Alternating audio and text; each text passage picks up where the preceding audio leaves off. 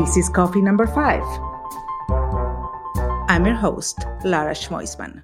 Welcome to a new episode of Coffee Number 5. Our guest today is Dr. Sheila Nazarian, a very well-known plastic surgeon. She's the founder of Nazarian Plastic Surgery, Spa 26. She launched the Skin Spot, a collection of medical-grade skincare products, and creator of the Nazarian Institute and Think Big, a space for people who want to expand as a brand. You can also see her in the Netflix show Skin Decision Before and After. Sheila, thank you so much for being here, sipping coffee, number 5 or 6 maybe for me today.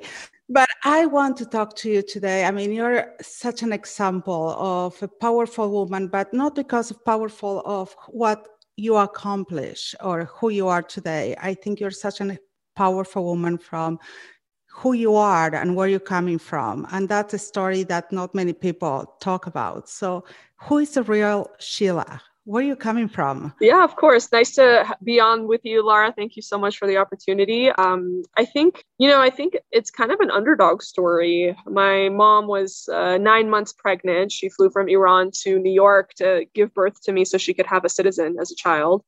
And then flew back to Iran. It was 1979. It was the revolution. And we're Jewish, we're very Jewish, and it would kind of, didn't end up so great for Jews in Iran, unfortunately. A lot of restrictions, we weren't allowed to leave the country. And a lot of this stuff I'm going to tell you I learned recently because my family was very reticent to talk about it.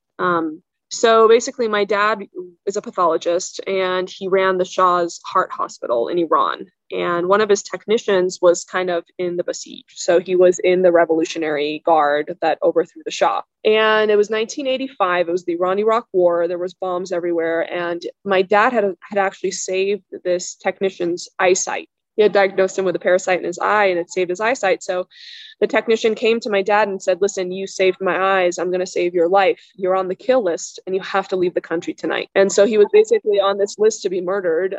So he basically left my mom, my sister and I's passport with the government and said he was going on a medical mission and left the country. And so we were kind of there by ourselves for a little while. And there's an organization called HIAS, HIAS, that helped a lot of the Jews get out of Iran at the time. And this is a really interesting story, Lara, that I just found out 3 years ago because it was actually classified information. I was asked to donate to this Persian Jewish organization, as it frequently happens in LA. They were having an event with someone who served in the Carter administration. And I was like, sure, I'll sponsor this event. And I go with my husband. We had no idea who the speaker was. We had no idea what we were getting into. And the guy that was there actually gave us all this information. So Carter, when there was the Iran-Contra issue, they were holding American hostages. Carter gave the mandate to get all Iranians out of America, which meant the Baha'is, which meant the sons and daughters of people who served in the Shah's army. And if they would have been sent back, they all would have been killed. Okay. So this gentleman had actually, heard about what happened during the Holocaust, where a lot of German Jews had asked, Roosevelt to seek asylum in the US and were turned away and they were killed. So when he found this out, he said, if that opportunity ever lands on my desk that I could save lives, I'm going to take it. So what he did is, even though Carter gave the, mandate, get all the Persians out of America, what he did is he went and found out that if Persians file for asylum and the asylum applications are locked in a closet and never looked at, they can't make the Persians leave. And not only that, he worked with these people that helped get me and my family out. So imagine me, I'm sitting in the audience listening to this guy speak, who I don't know who he is, and he single-handedly saved our lives. So he not only did he prevent the Persians in America to be sent back to Iran, he also allowed other people in Iran to file for asylum applications that he locked in a closet to never be looked at so that we could get in too. This is an incredible story, and there's so many incredible stories out there. We don't know. I mean, my family went from Russia to Argentina. I mean, we have crazy stories there. Russia was, are you Jewish too, Laura? Yeah. So, Russia was really bad. Really bad. I just recently was on Violet Benson's podcast and she had a similar story. She's also a Russian Jew. Horrible things happened to her. Yeah, I'm 100% Russian Jew that immigrated to Argentina. Like, actually, it was really funny. Someone came to my house yesterday and they want to speak Russian to me. They get really offended because they see that I have an accent.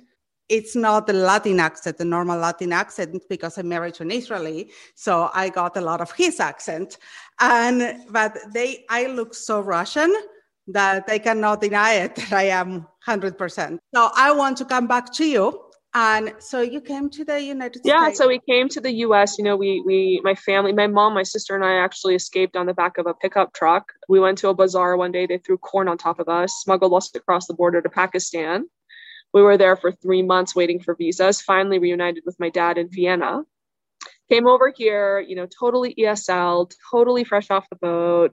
I always joke like I had a mustache and hairy legs, and my mom wouldn't let me do anything about it, you know, just really nerdy. I was, you know, super smart at the time, but I think I had a bit of imposter syndrome like, oh, they're going to figure me out. They put me in a gifted class, but they're going to come back and say it was a mistake, or, you know, things like that.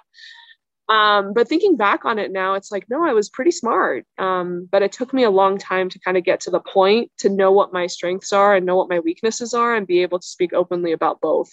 Because as a woman, you know, it's like, oh, if you say you're something you're good at, you're bragging. If you say something you're not good at, you're weak. So it's just, I'm just so over that. Like, if you're good at something, just say yeah, it. same.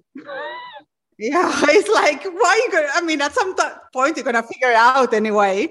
So why not? But you found not only such a niche in your life, you found also the understanding of what make people click. Yeah, I think it's coming from a point of, you know, empathy. I think it's being a nerd, having been teased for being, you know, the way that I was. Laura was super skinny. I mean, people would drop skeletons in my backpack in Halloween, you know. We're the opposite. I was the overweight girl, so I understand you from the other Yeah, side. it goes both ways, I guess. But no, I mean, just always, you know, coming from a place of like, but you know, that fuels you, right? It's like I'm gonna prove people wrong. It can be very motivating, but it can also be very like restrictive. So it took me a while to sort of say, you know what? I'm not doing this to prove anyone wrong anymore. I'm just doing what makes me happy and what fulfills me. Yeah, and I think that's liberating. I think that's not only you feel like, okay, I can do this, it's like I'm gonna do it whatever you think is right or not, I'm just doing it for me. And that's when you find the real self. And like I always say, like the fact that I can do this podcast, I like my English is self-taught. So I mean, the fact that I'm doing a podcast is like unthinkable for me to speak in English.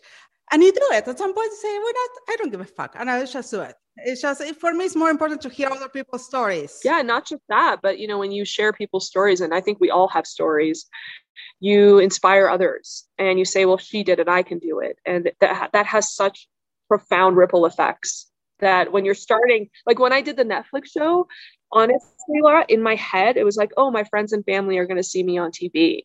But when you start getting messages from like Nigeria and the Philippines and Brazil, like all these places, you're like, holy shit, like everyone's looking at it.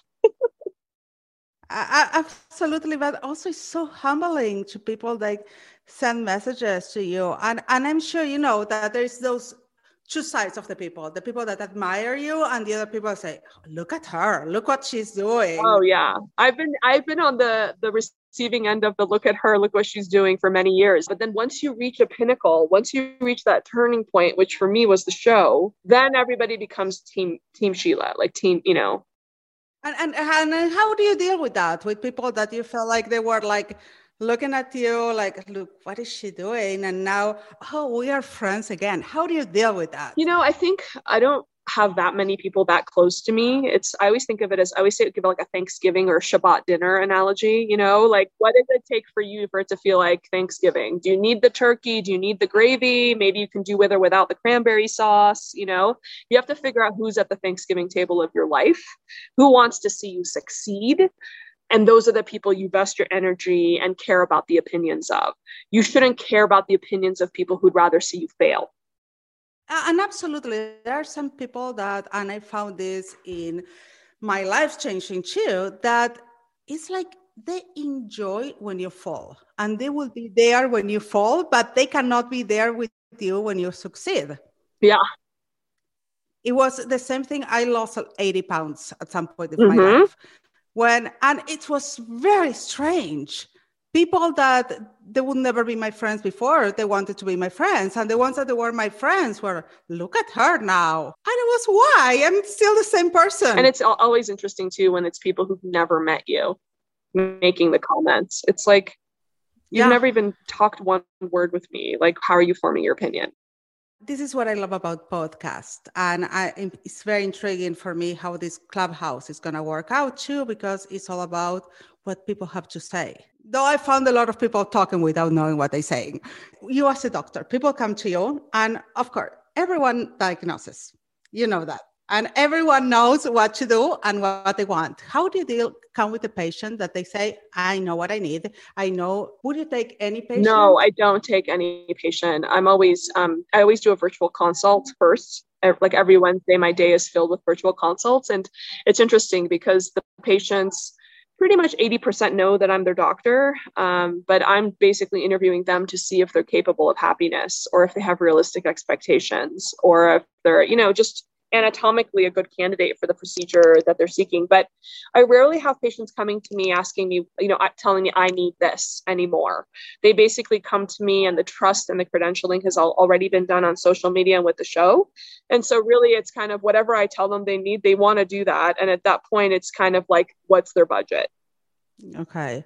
Because I feel like so many people have, I won't say even body dysmorphia, but expectations of having a nose that it doesn't fit their functions. Right. I mean, that's part of my job, and that's part of my interview process. So when I'm doing those virtual consults, I'm seeing where their brain space is at mostly. Because I can improve something on everyone, right? We can improve the skin. We can improve the eyelids, the breasts, whatever it is, even the labia, the vagina, whatever. I mean, really the question is this person's brain space ready to receive? Are they capable of happiness? Those are the things that I'm constantly evaluating. And if the answer is no, I don't take them on as a patient.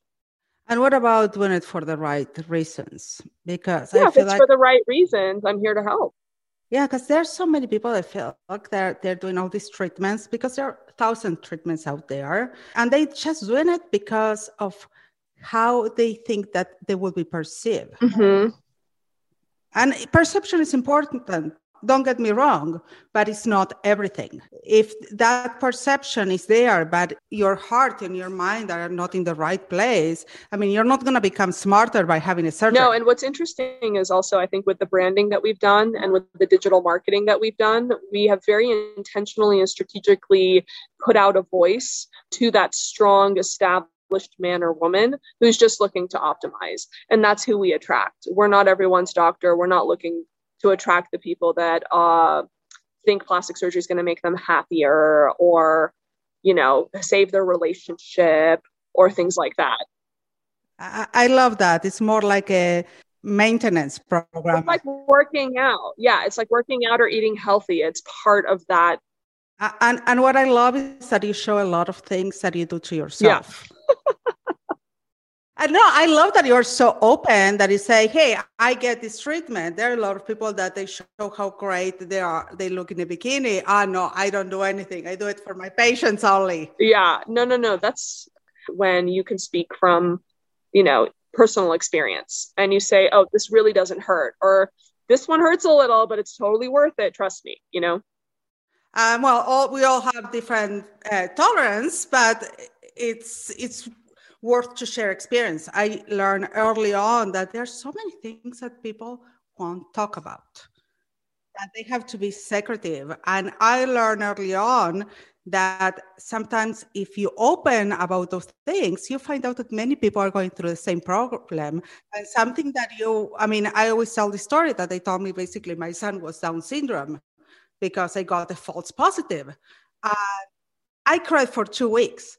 And if I would have talked, probably I would have learned that a lot of people were having the same issue. Yeah, it's really difficult. I think as immigrants too, it's very difficult because a lot of things are very secretive, for immigrants. I think our kids aren't going to have the same baggage.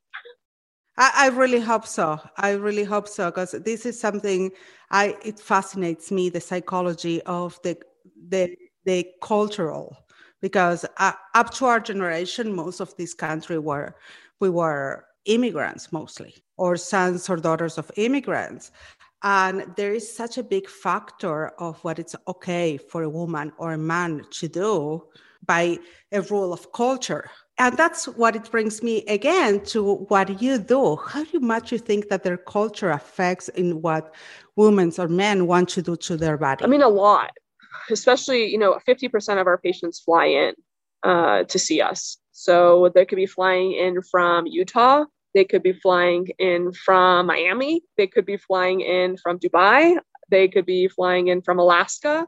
I mean, Canada, like everywhere. So I think culturally it matters. They might even be flying in from the Middle East because they only want a woman doctor, and they'll ask for a completely female OR team, female anesthesiologist, female nurse, female tech, because of their cultural restrictions and who can see them naked.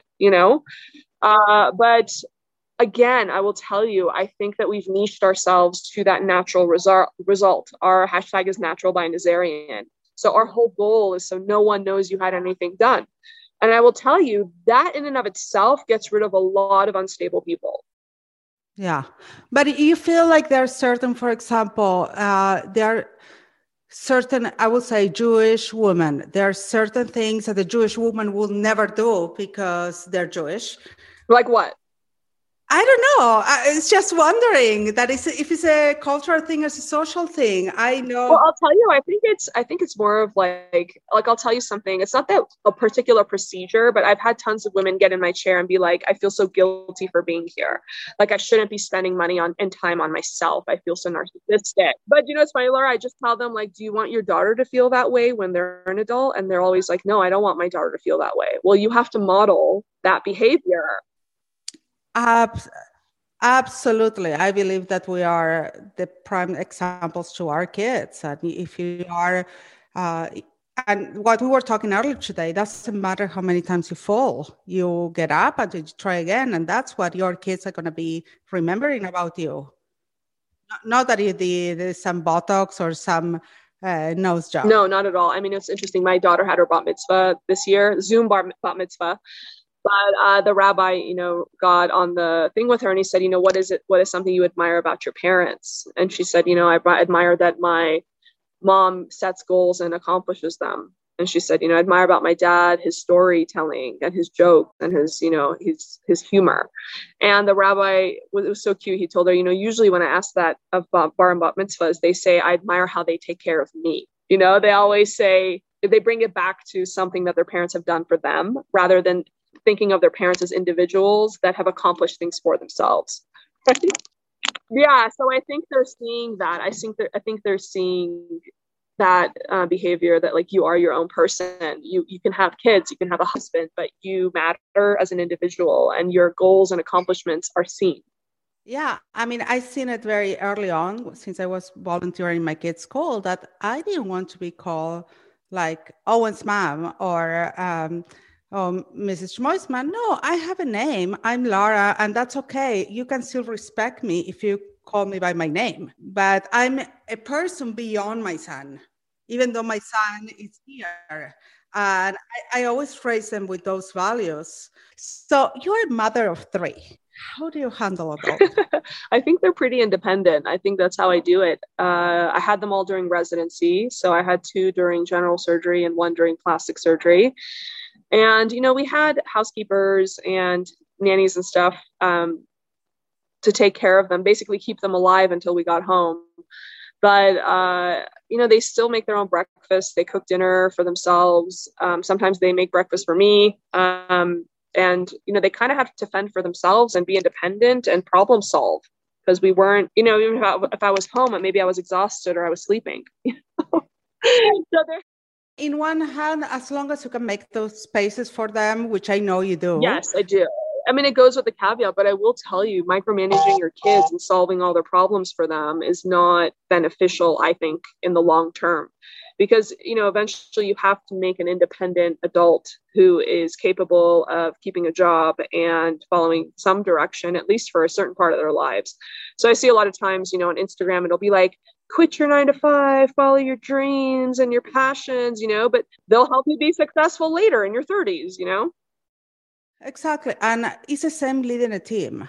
I mean, I'm asked a lot about how I lead my team because it's a large team, and the same for you. And my team is all virtual, and we're a huge family. But at the same time, my philosophy is that I treat each person in my team like I would like my kids to be treated. Mm-hmm.